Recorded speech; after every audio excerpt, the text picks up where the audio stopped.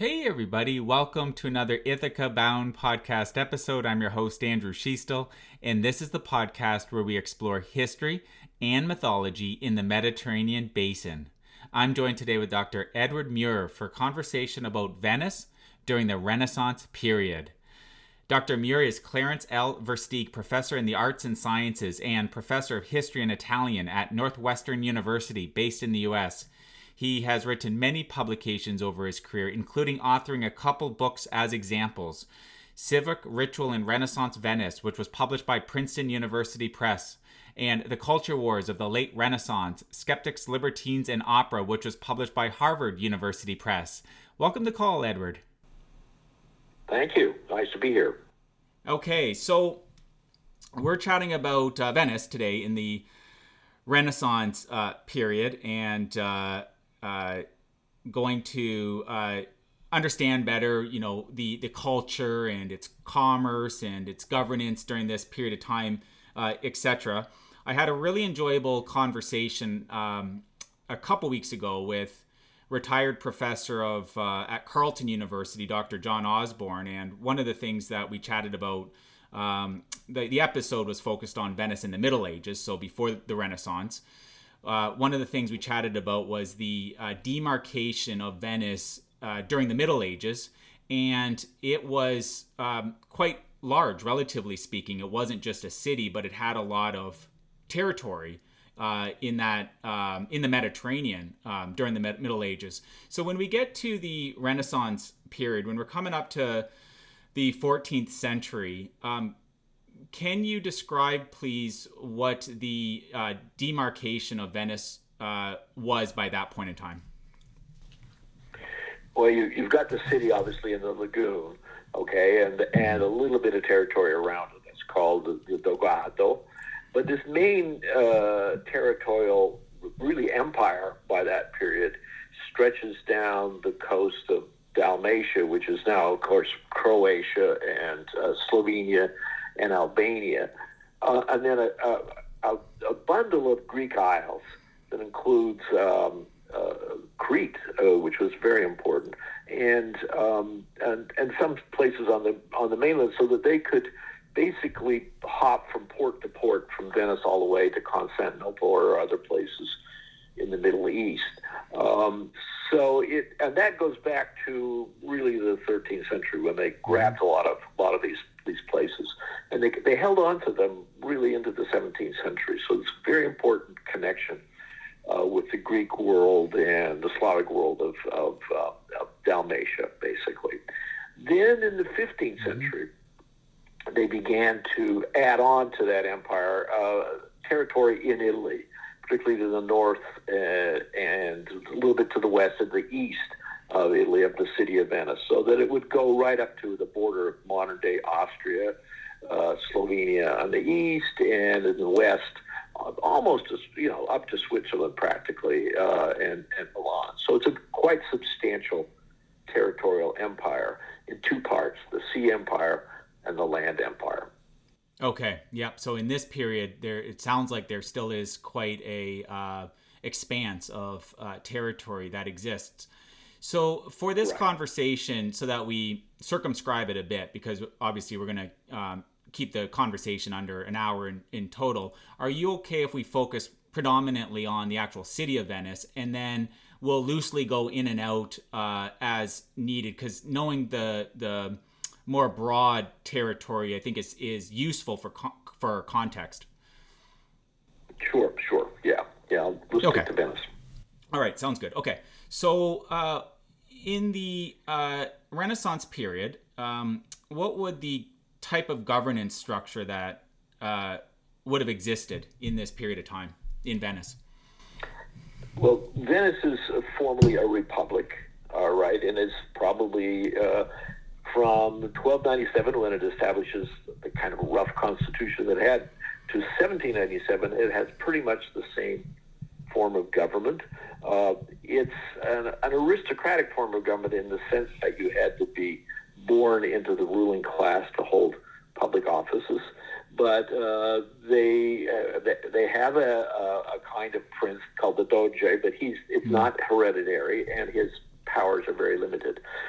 So it is, for that long period, probably the most stable and long-lasting republic, and it has a series of councils. It even has what they call a senate that fulfill the functions of day-to-day government, pass legislation, judge cases, and decide whether to go to war or not, settle taxes, all those kinds of things. Now, members of that ruling class hold those offices, and they are elected to those offices, and are in many ways obliged to follow what we would see as a set of constitutional principles. Although in Venice, like anywhere else, there's some wheeling and dealing and some corruption and the buying and selling of votes. It's not entirely clean, but it contrasts strongly to the kings and princes of the rest of Europe, because it is this kind of interestingly mixed republic. Okay, and I know we're going to keep the conversation predominantly on the city of Venice, but I am curious. So would there have only been one doge in the Republic, or were there several doges scattered throughout the Republic reporting back into a central authority?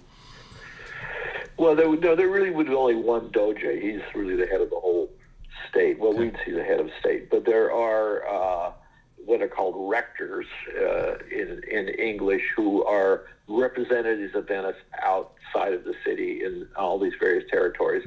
Okay. There is what is loosely called a doge in Crete, but he's not really autonomous in any way. So doge just is a Venetian dialect term for duke, but it's not an hereditary job. So it's kind of interestingly Republican use of an aristocratic title.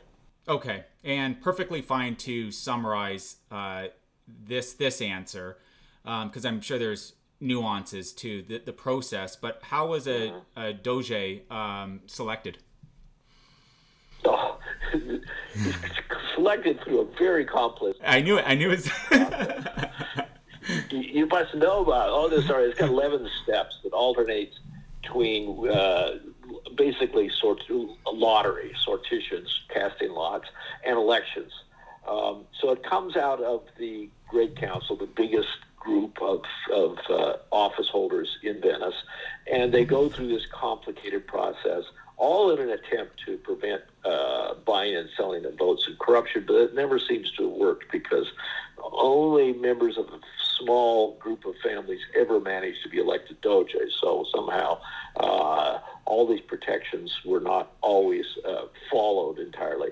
And they're so worried about corruption that they have a little boy who counts all the ballots. And supposedly he is incorruptible. So that's the complicated story. Mm-hmm. And eventually it works out pretty well. The doge, when he's elected finally, has to basically swear an oath to a set of principles that he would follow. And it's rewritten every time based upon his predecessors' foibles, mistakes, and acts of corruption. And so he has to swear not to do what his predecessors had done. And that ties his hands pretty significantly. Okay. Could a woman ever serve as doge in this period of time? And could women ever vote on the eventual doge? No. There's what is called the dogaressa, who's the spouse of the doge. And one or two of them exercise a fair amount of influence, but they have no constitutional power at all. They just, get to live in the ducal palace because they're the spouses of the doge. So, no, women are completely excluded. Okay. So early Renaissance period, so the 14th century, what would the city of Venice have most been known for? And you can answer that from a perspective of its citizens, like what would they know themselves for, or you could answer it from a perspective of people not in Venice but familiar with Venice. What would Venice have most been known for in that early period?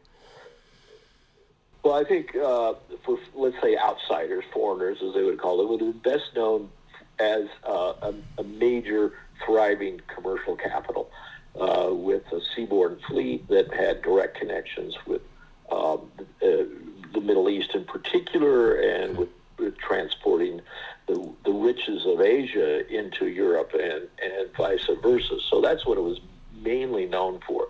It had a big fleet, which in the Mediterranean was extremely powerful and important.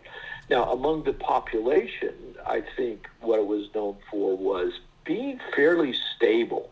You don't find a lot of class violence in Venice like you would find almost everywhere else in the 14th century, because the 14th century is the period of the Black Death and major economic disruptions, and so there's lots of revolts in other places. Not in Venice, though, interestingly enough, and that may be largely because the working classes didn't have political rights, but they had a bit of a piece of the action in the sense that they had pretty strong guild structures which protected their incomes in many ways. Okay. So you touched on commerce there, and if we could use modern day terminology around countries, and of course many of these countries probably weren't constitutionally countries yet. But if we use modern day countries or territories that we would understand in modern day terms, what were some of the common regions or countries that Venice was trading with in this period of time? Well, important for them would have been what is then Constantinople, now is Istanbul. That's its most important trading, and the Ottoman Turks take over Constantinople in 1453, and so it's no longer officially a Christian city; it's a Muslim city. But Venice has an important commercial, fortress there and commercial representatives there. That's by far its most important place. Other Italian cities are important. Then also places that are now in Slovenia and Croatia along the coast are important. Now, Venice also sails into the Black Sea, and so it would be in ports in what are now in Russia, and is probably the Western Mediterranean is less important.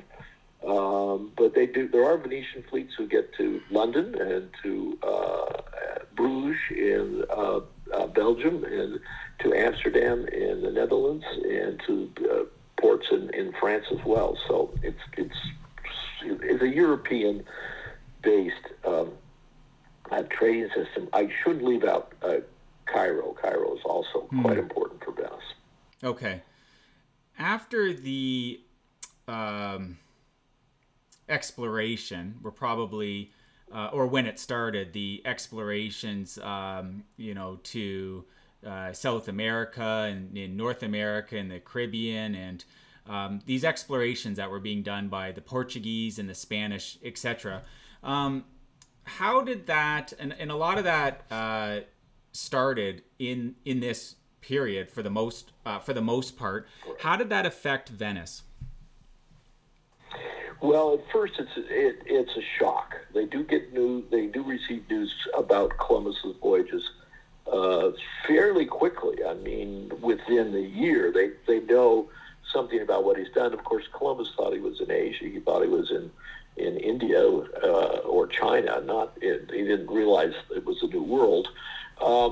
But the Portuguese who were sailing around Africa, that's pretty scary, because that is going to outflank the Venetians' access to the Asian markets. Now, the paranoia that begins to seep into Venetian consciousness isn't really matched by any significant decline of trade for nearly a century. It's not until the 17th century that they feel the effects. And what there is a kind of gradual change in the economy from international trade in luxury goods to developing the regional economy in foodstuffs and manufacturing silk and woolen cloth, particularly in the landed empire of Venice nearby. So Venice becomes a silk manufacturing city in the 16th century, in part in response to all of that. So it takes a while for the economic effects to really filter into Venice. Do you happen to know why silk, of all the things they could manufacture? In your research, does anything stand out that made it perhaps convenient for them to manufacture silk? Could it have been by happenstance? Was it some entrepreneur that happened to be the person's bailiwick and a big company got started? Any sense why silk was they became a dominant manufacturer of? Well, the profit, first off, the profit margins are huge.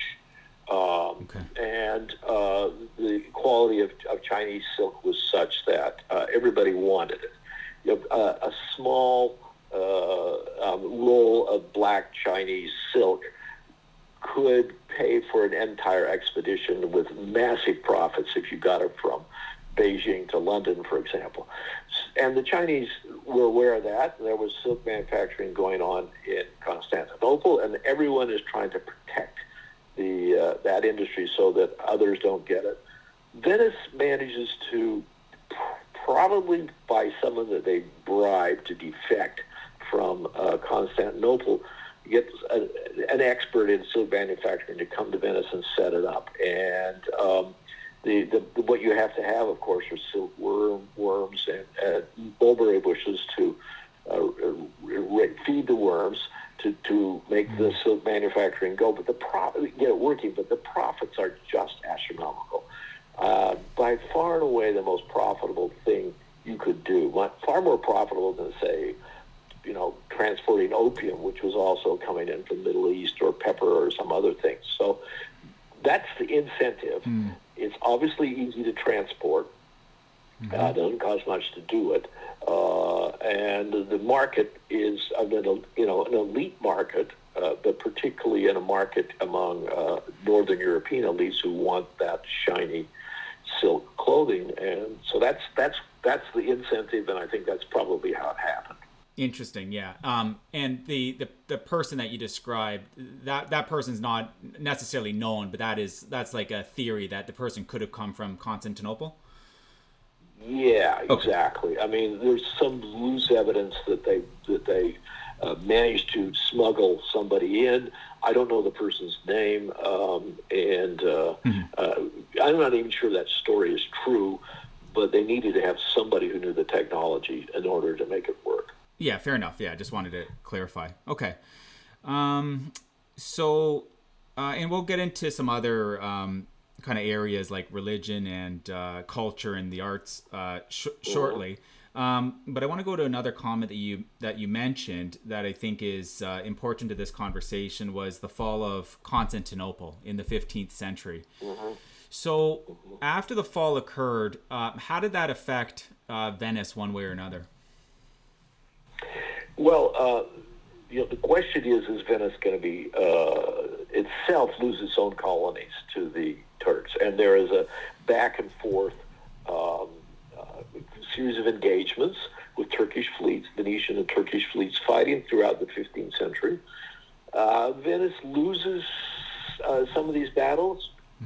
Big battle in 1499, they lose. They don't lose a lot of territory, some. Okay, so it's initially a kind of an antagonistic relationship.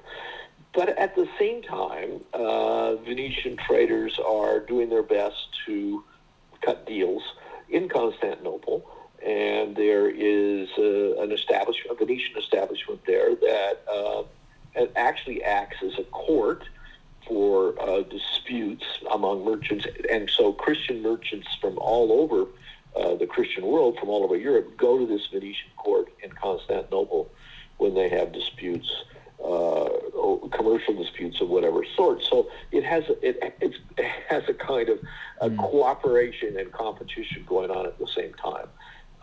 And this kind of sense of threat persists throughout the 16th and 17th century.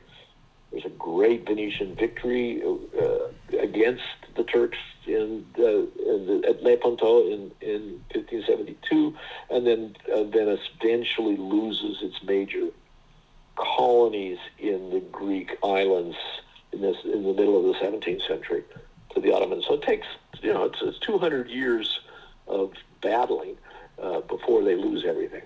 Okay, and to clarify that court with the time period, was that a Ottoman or rather a Byzantine court, or was that an Ottoman court? Like, was it before the fall or after the fall?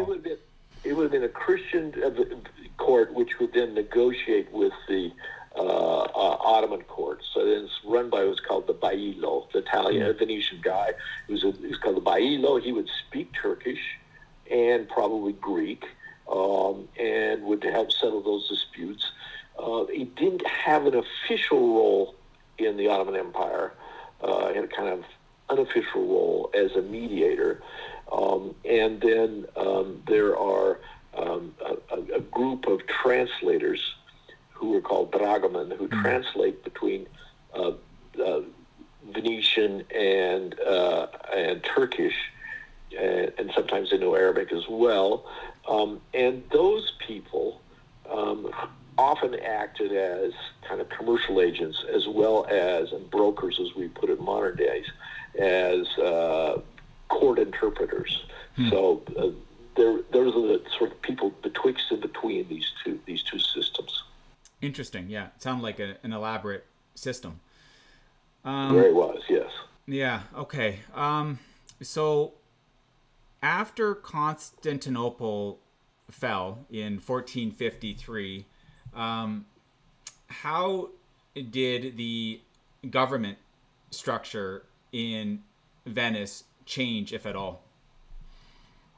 It didn't change much at all. No, there's no particular, what we would see as a kind of constitutional change at all. There is a gradual contraction of power in the hands of a fairly small council called the Council of Ten, that grasps more and more power because their responsibility was for state security, and obviously the presence of the Ottomans on their borders is an issue of state security.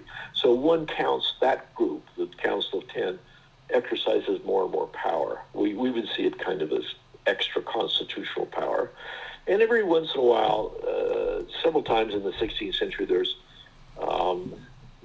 political controversies and even revolts against that council, but it continues to have probably the most important political influence, precisely because it can operate secretly and because it's concerned with matters of state security. Okay. And to clarify a point in history before this point in time, Venice was under Byzantine rule at some point in time, right? Right. Under Constantinople, and yeah. So if so, when did that stop? Oh, it is an outpost of the Byzantine Empire, the Greek Byzantine Empire. The Doge was originally, back in the 8th century, 9th century, a Byzantine official. That the reins of Byzantine power loosened considerably by about the year 1000, when Venice starts acting autonomously, really, conquering other cities. So that's the official connection. But then in 1204, in the Fourth Crusade, Venice, with a group of Frankish knights, actually conquer Constantinople. They conquer the Byzantine Empire. They had gone there primarily to rescue it from Muslim incursions, and instead take over the place. And Venice gets what's called a quarter and half a quarter of the Byzantine Empire when they split things up with these Frankish knights.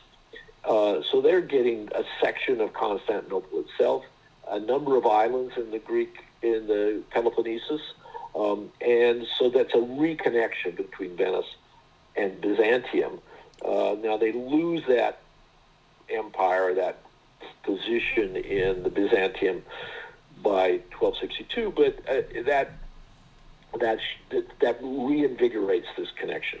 And if you go to Venice today on St. Mark's Church at San Marco, it's covered with basically loot from Constantinople, taken in the Fourth Crusade in 1204, marbles and columns, and the famous 4 bronze horses. All of that is a kind of reconnection with Constantinople that begins in the 13th century. Yeah, the sack of Constantinople came up as well in the conversation with Dr. Osborne, and how that I can imagine. Yeah, and how that impacted Venice as a city. Okay, let's talk arts then in the Renaissance period. It's kind of one of those, right? Kind of one of those proverbial, items when you mention Renaissance and the arts. Can you describe what the art scene was like in the Renaissance period in Venice, and can you also, if possible, contrast it to some degree with Florence, because Florence is sort of the quintessential city that gets referenced with the Italian Renaissance period. So what was the art scene like in Venice in the Renaissance period, and how would you contrast it with what was going on in Florence? Okay, that's a very good question. In Florence, you find patronage, that is, the people who are paying for arts, largely from a small group of very wealthy families who are in many ways competing among themselves. They are building palaces. They are hiring artists to paint, to decorate those palaces, and they are hiring artists to supply or decorate private chapels. So there's that level of competition, which is extraordinary. And in Florence, of course, they're developing techniques that are basically about painting walls, fresco. Much of Florentine art, particularly in the 15th century, is paint on wet plaster. Now, frescoes don't work very well in Venice because it's too humid. So Venice develops, probably very precociously, by the late 15th century, oil painting. Also, Florentines do that as well, but there is a strong influence from Northern Europe and Venice on oil painting and other rich layers of colors, which makes Venetian art very coloristic. I think the art historians would tend to say that Florentine art in this period is much more interested in line and design and geometry, which is their way of building upon the theories of the ancients. Venice is much more interested in color and light and darkness. That is, you can represent effectively with oil painting. Probably much more of the patronage in Venice is institutional, in the sense that it comes through churches or through what are confraternities, what is called the scuole. There's certainly some rich families who do that, who also patronize the arts, but much of what we know is much more institutional than in Florence in that period. It's a little, in terms of style and embracing what we would see as Renaissance ideas, it's a little late. It's lagging 40, 50 years behind Florence. But when it adopts, when Venetian painters adopt a Renaissance style, they're often looking to examples that come from the Byzantine East rather than the Roman Empire. They see themselves as having been direct heirs of the Roman Empire through Byzantium. And so there's Greek models, Greek saints in Venice, and as in the Greek church, there's much more emphasis on the Old Testament. So you have a church is in Venice dedicated to Saint Moses, which you're not going to find very many other places in Western Europe, but something you'd find in the Byzantine Greek East. So I think that's one of the big differences. And by the 16th century, the great Venetian artists are in enormous demand particularly in the rest of Europe, in Spain, Germany, etc., where many of them, like Titian, get commissions from other places. So by the late 16th century, Europeans are traveling to Venice to see the art, as well as to all the forms of entertainment there. Probably more so than Venice or than Florence by that time. It's a late 16th century. It's a much more popular tourist destination. And Florence has to be kind of rediscovered somewhat later on. Yeah, and to clarify that then, so you're suggesting that Venice Venice was a bit behind in terms of some of the artistic production behind Florence, right, but Venice was ahead in terms of being a tourist destination. Oh, unquestionably, yes, exactly. Yeah. It's very much a tourist destination. So people from Northern Europe would come to Venice and they'd go to Rome, and they may or may not go to Florence. Yep. Okay. And the answer you provided was very detailed around the art answer. For anyone listening that's interested in looking up, and I'm interested in looking up a couple artists in this period from Venice, is there 2 or 3 artists that immediately come to mind that you would encourage people to look up if they're interested in looking at their artwork? Oh, absolutely. The greatest is Titian. Excuse me. And he, what you really want to look at are some of his portraits, which were quite extraordinary. I mean, he captured, through his use of oils, the character in a way that no one else in the 16th century did. He lived for a long time. He spent time in a lot of different places, but he's an extraordinary artist. The other one I think everybody ought to look at, who's an unusual artist, is Tintoretto, who spent his whole career in Venice. He hardly ever went anywhere else. Painted very rapidly, with a style that is kind of almost a frenetic style, whereas Titian's is very carefully layered paint upon paint and very calculated. Tintoretto wanted to be different and was very different. And if you look at his paintings carefully, you're going to see a lot of things that are much like modern Impressionism that comes back in the 19th century in France, with the kind of just quick brushstrokes which create an impression of light on a tree or whatever. And so they're very different styles, and equally powerfully evocative. So the ones you want to see of Tintoretto, there's a series of paintings he did for one of the confraternities called the Scuola di San Rocco, and those are amazing, just amazing. Particularly his crucifixion. These are something really worth taking a look at. Okay. I will, for those listening, I'll drop those names that Dr. Muir mentioned in the show notes on the ithacabound.com's associated subpage to this episode, if anyone wants to look up some of these artists and see their artwork. Excellent. Thank you, Edward. Okay. Can you take a moment and talk about the and do you call them islands, or do you have a different name for them within Venice? Islands, you mean? Yeah. You mean within the lagoon? Yeah. Yeah. What term do you use? Islands. I mean, there's the ones that are connected, okay, which is the Venice proper, and then there's the ones further out in the lagoon, which are clearly islands. So yeah, I call them islands. Okay, all right.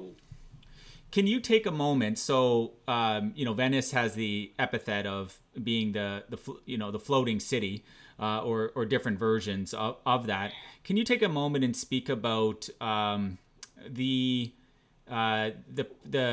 development policy around the islands in the Renaissance period, in terms of, were they developing more islands? Were they satisfied with the islands that were there at this point in the lagoon, and were they building them up in some way? Were they making changes? Can you share more about just the what was going on with the governments thinking about their islands in the lagoon?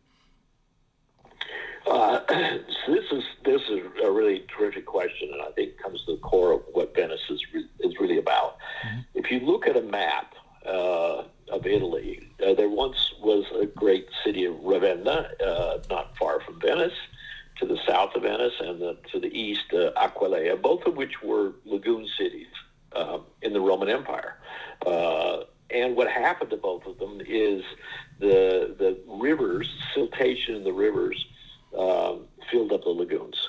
So that Ravenna is miles from the sea now, when it was once a port. And Aquileia is not miles, but it's surrounded by non-navigable bits of water.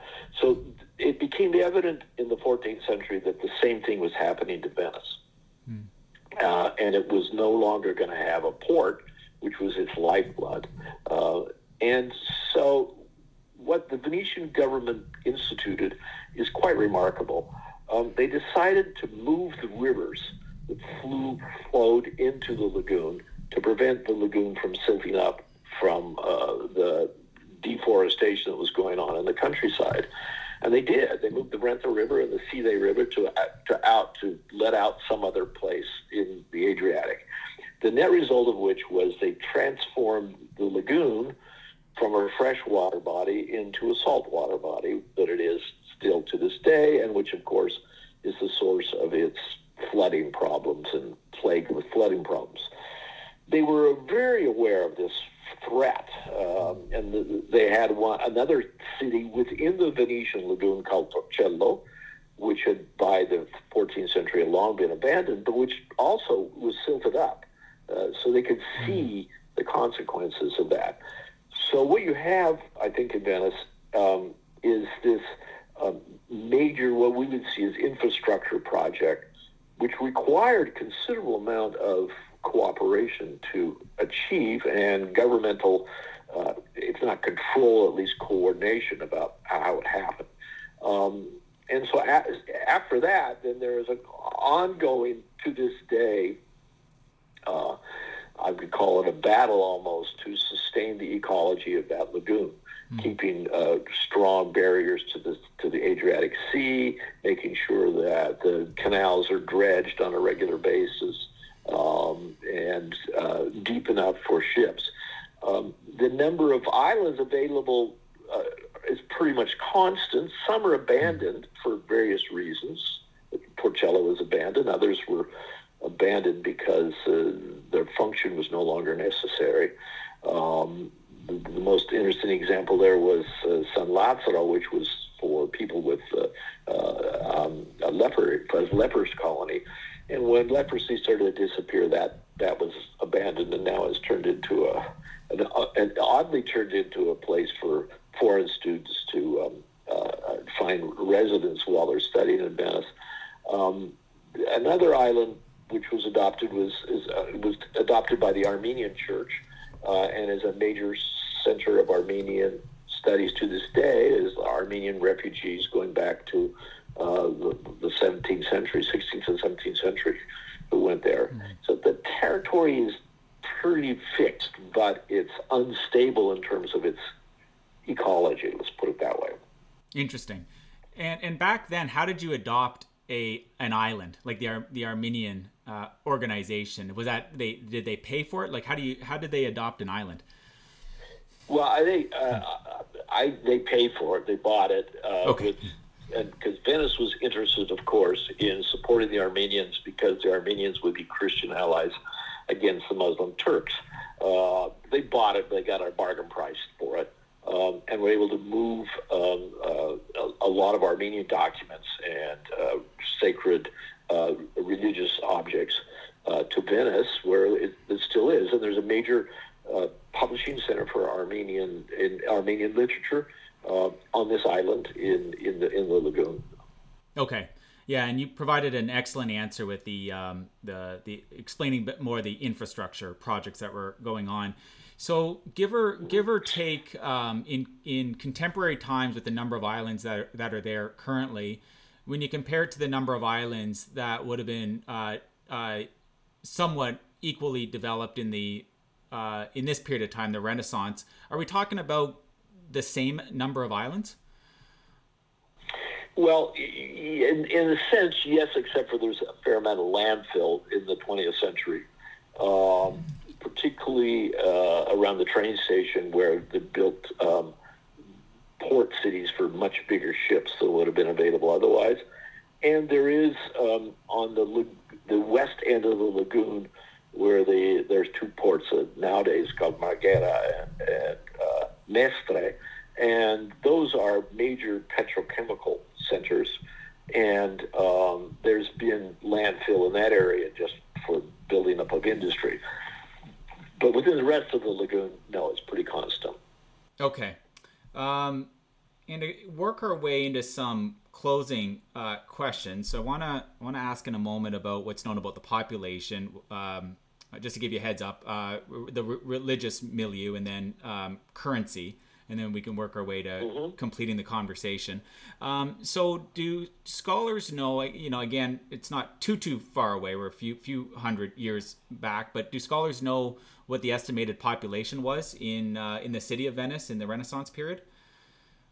Yeah, we have a pretty good idea. It was at its height before the Black Death, probably about 150,000 people, maybe 140, something like that. It loses around half the population in 1348, and then recurrently has plagues come back, and they do so right into the dramatic and disastrous plague in 1630 when it loses a third of the population again. So the population all during the Renaissance period is kind of a wavy curve. The Venetians themselves were never able to repopulate it through natural birth. They brought in immigrants, and so it was always a center of recent immigrants who repopulated the city largely for economic purposes. They could get jobs there, and there are whole sectors of the city where immigrants from certain nearby regions settled, from Slovenia, from Friuli, etc. So that it has this kind of interestingly mixed ethnic components in it. There's a lot of Albanians there, a lot of Greeks there.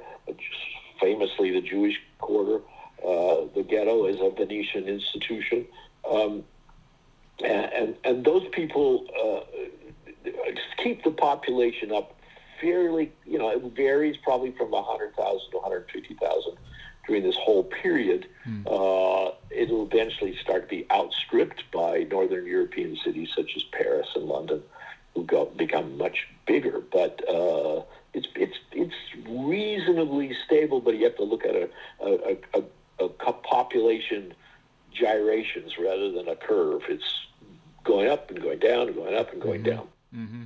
Okay. The first period of the plague, and that was the Black Death, right? Right. Okay. How many years approximately occurred when they lost 50% of their population? Like, over how many years would the plague have been going on? Oh, you could lose most of the people in 2 weeks. I mean, it's very fast. Now, what would happen is when it hits horrendously. And then the Black Death or the plague, we're still disputing exactly all what it was. It was probably bubonic plague, but there's other diseases that are coming in. It seems to reoccur about every 20 years, almost every generation, that you would have a minor or a greater breakout of the Black Death of the plague. So it's 1348, 1400 is a big year, 1572, 1630, those are the big ones. But once it's there, it does its dirty work really fast. Okay. Yeah, in different conversations, in the periphery, when I've had conversations about various wars and battles on this show, you hear sort of more indirect comments about concerns that militaries would have around the plague and so on and so forth. So you really, as you're digging into historical topics in the Mediterranean, you really realize quickly that things like the plague was something that was around in these periods and was almost an everyday part of people's lives for quite some time. Oh, exactly. We'd have there'd be typhus plagues and cholera, that would come in, and some would often get confused with the black death. They wouldn't often always know exactly what they had, what was going on. But it was a reality. A real reality. So we think of our own moment here with COVID, but they had it all. Every generation probably would have experienced something. Mm-hmm. Mm-hmm. Okay. So those last two kind of material topics, religion and currency. So what was the religious environment like in Venice in this period of time? Well, obviously, Venice is officially a Catholic country, but it has its body, its relic of the evangelist St. Mark, one of Matthew, Mark, Luke, and John, and this gives it a certain claim for a special relationship with Christianity. And this claim, which was a very important part of the Venetians' self-identity, because they have these relics, makes it possible for them to claim a certain autonomy from the Roman Catholic Church, particularly from the control of the Pope.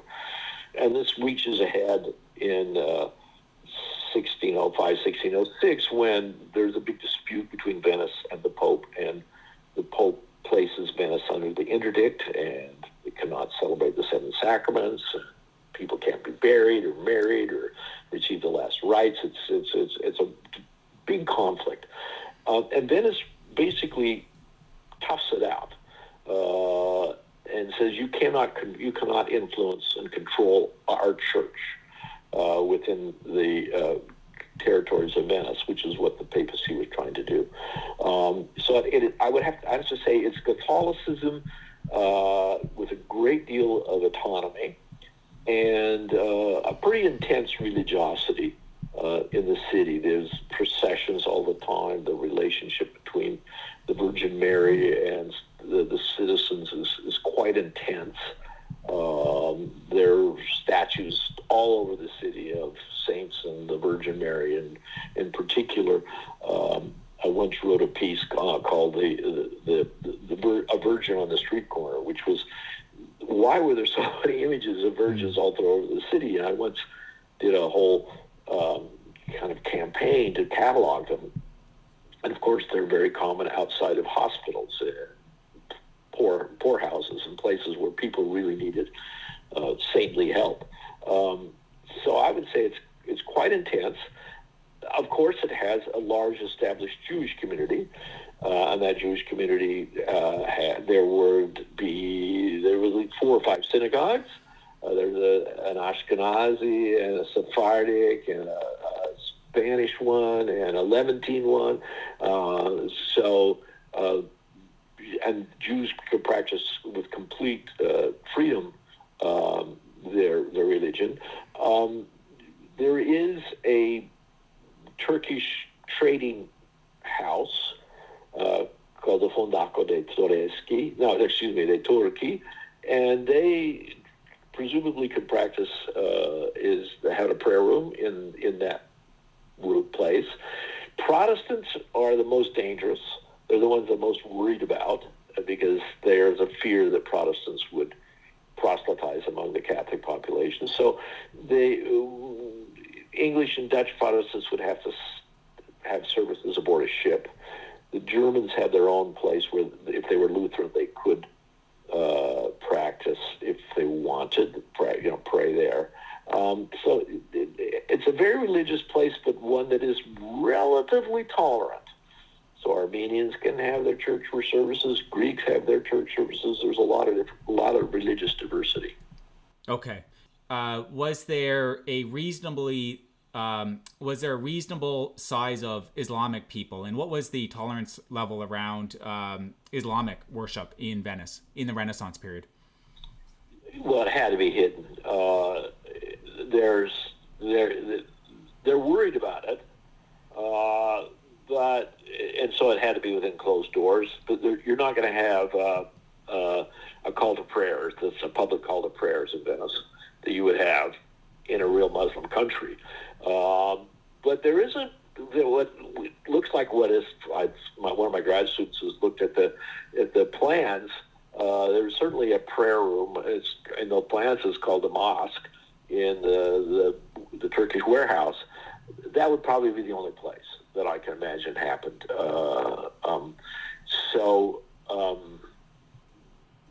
Yes, that Islam would have been a problem for them. Okay. Any sense? Do scholars have any sense of what the percentage of the population would have been Muslim in Venice in the Renaissance period? I think that there probably wouldn't have been any. I think that what there would have been would be Muslim traders from other places, Muslim merchants who were itinerant coming in and out. But there wouldn't now that there might have been a significant number of Muslim slaves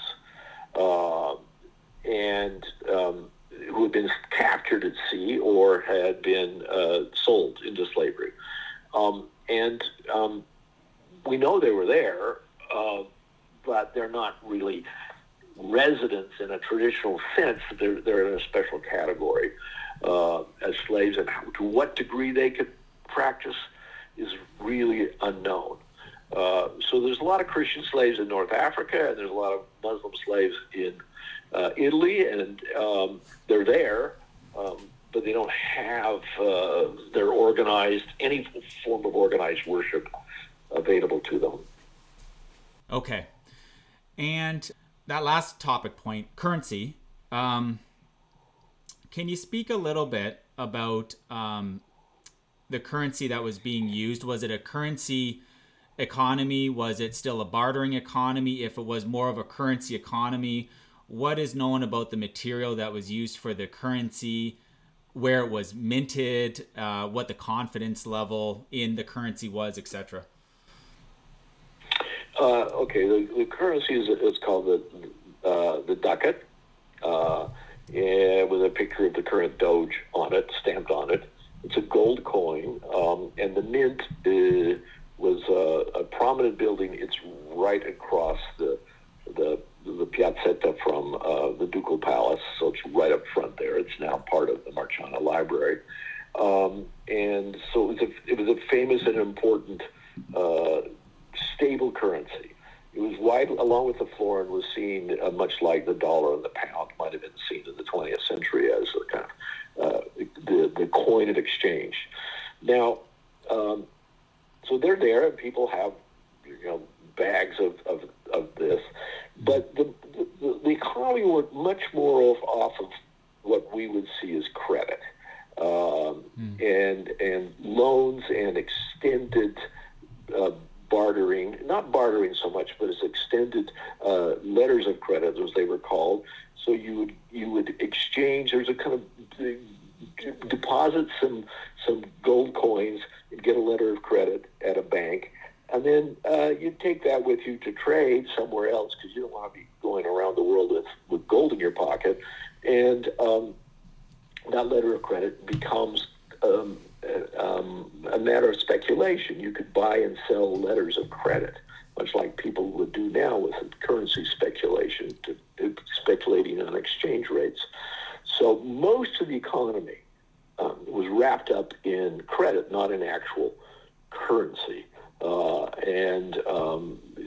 As is modern economies. Modern economies are running off of credit. They're leveraged all over the place. And that helps it function. The interesting part about these letters of credit, all this credit going about, is that it had a strong social component. That is to say, if you went to a shop and you had a running line of credit with the shop to buy, I don't know, whatever you wanted to buy, salt, let's say, on a regular basis. And one day the shop owner said, you got to pay me now, no longer I can't sustain you anymore, that shop owner would probably lose all his other business, because it's this network of mutual obligations through credit that kept the whole society held together. And so it's the social part of currency is even more interesting than the economic part of it, because you didn't want to call in a loan. So if you or I went back and looked at the account books of some of these small businesses, it looks like they were insolvent all the time, because they had all these people who owed them money that they never collected on. And that was in some ways the point. Other people gave them credit, and everyone is giving each other credits, and that keeps things going. If that makes sense. It does, yeah. The Canadian Indian restaurant that I eat at a lot in Toronto, I feel operates sometimes like that. One time their Interac was down, so I had to come back and eat there about 3 times a week. I go back and I go to pay, and the nice gentleman opens up their one of those little black books that hold the receipt, that they give to customers. And he had to have had 20 or 30 receipts, and I said, what are all those? And he's like, oh yeah, those are customers that still just owe me money, and it just seemed like a normal thing for this for this restaurant. That's fascinating. That's exactly right. That's exactly it. But it's just the attitude is that that's normal. Like he's established in the community. He knows these people. Eventually, they'll probably pay. Right. And his suppliers are probably, allowing him to, go on credit too. So. Oh, this is good. Yeah. So let's wrap up the conversation, Edward, where we started. And it's for the sake of time, of course, it's completely fine to summarize this. By the end of the Renaissance period, so the 17th century, what would the demarcation of the land be? Is it still as expansive as it was at the start of the period? And what do you think people knew Venice most for by the end of the period? Well, the land base is pretty much the same. By the 17th century, Venice has lost some territories in the Greek islands and has lost Crete. But what Venice is more and more known for by the 17th century is entertainment, and it is people coming to enjoy carnival, to gamble, and then I think most importantly, opera. The first commercial opera, what we would see as musical theater, appears in Venice in 1637, and opera takes off after that. So it was a time when a woman could never appear on a stage in England, for example, and women's parts in Shakespeare are played by small boys. In Venice, you could go to Venice and see a woman singing on stage. It was just not something you would hear anywhere else in Europe. So this became enormously popular. And there are lots of commercial theaters who do what commercial theaters still do. They commission works. They have, busts and booms and blockbusters and famous stars. And so that's what I think becomes more and more known for. As a kind of entertainment complex, a kind of Vegas of the late Renaissance. It's a little crude, but that's what's going on. It's been really enjoyable speaking with you, Edward. You're a fountain of knowledge on this topic. Thanks for coming on the show. My pleasure. Good to talk to you. Take care. Okay, everybody. The couple books that I mentioned at the start of the episode that Dr. Muir wrote as examples: Civic Ritual in Renaissance Venice and The Culture Wars of the Late Renaissance, Skeptics, Libertines, and Opera. I'll drop links to both the books in the show notes on the ithacabound.com's associated subpage to this episode. Edward and everybody listening, as always, wishing a marvelous journey. Bye for now. Thanks a lot. Yeah, bye-bye. Hey again. If you enjoyed today's episode, please subscribe to the podcast, and I wish you a bountiful rest of your day. Bye for now.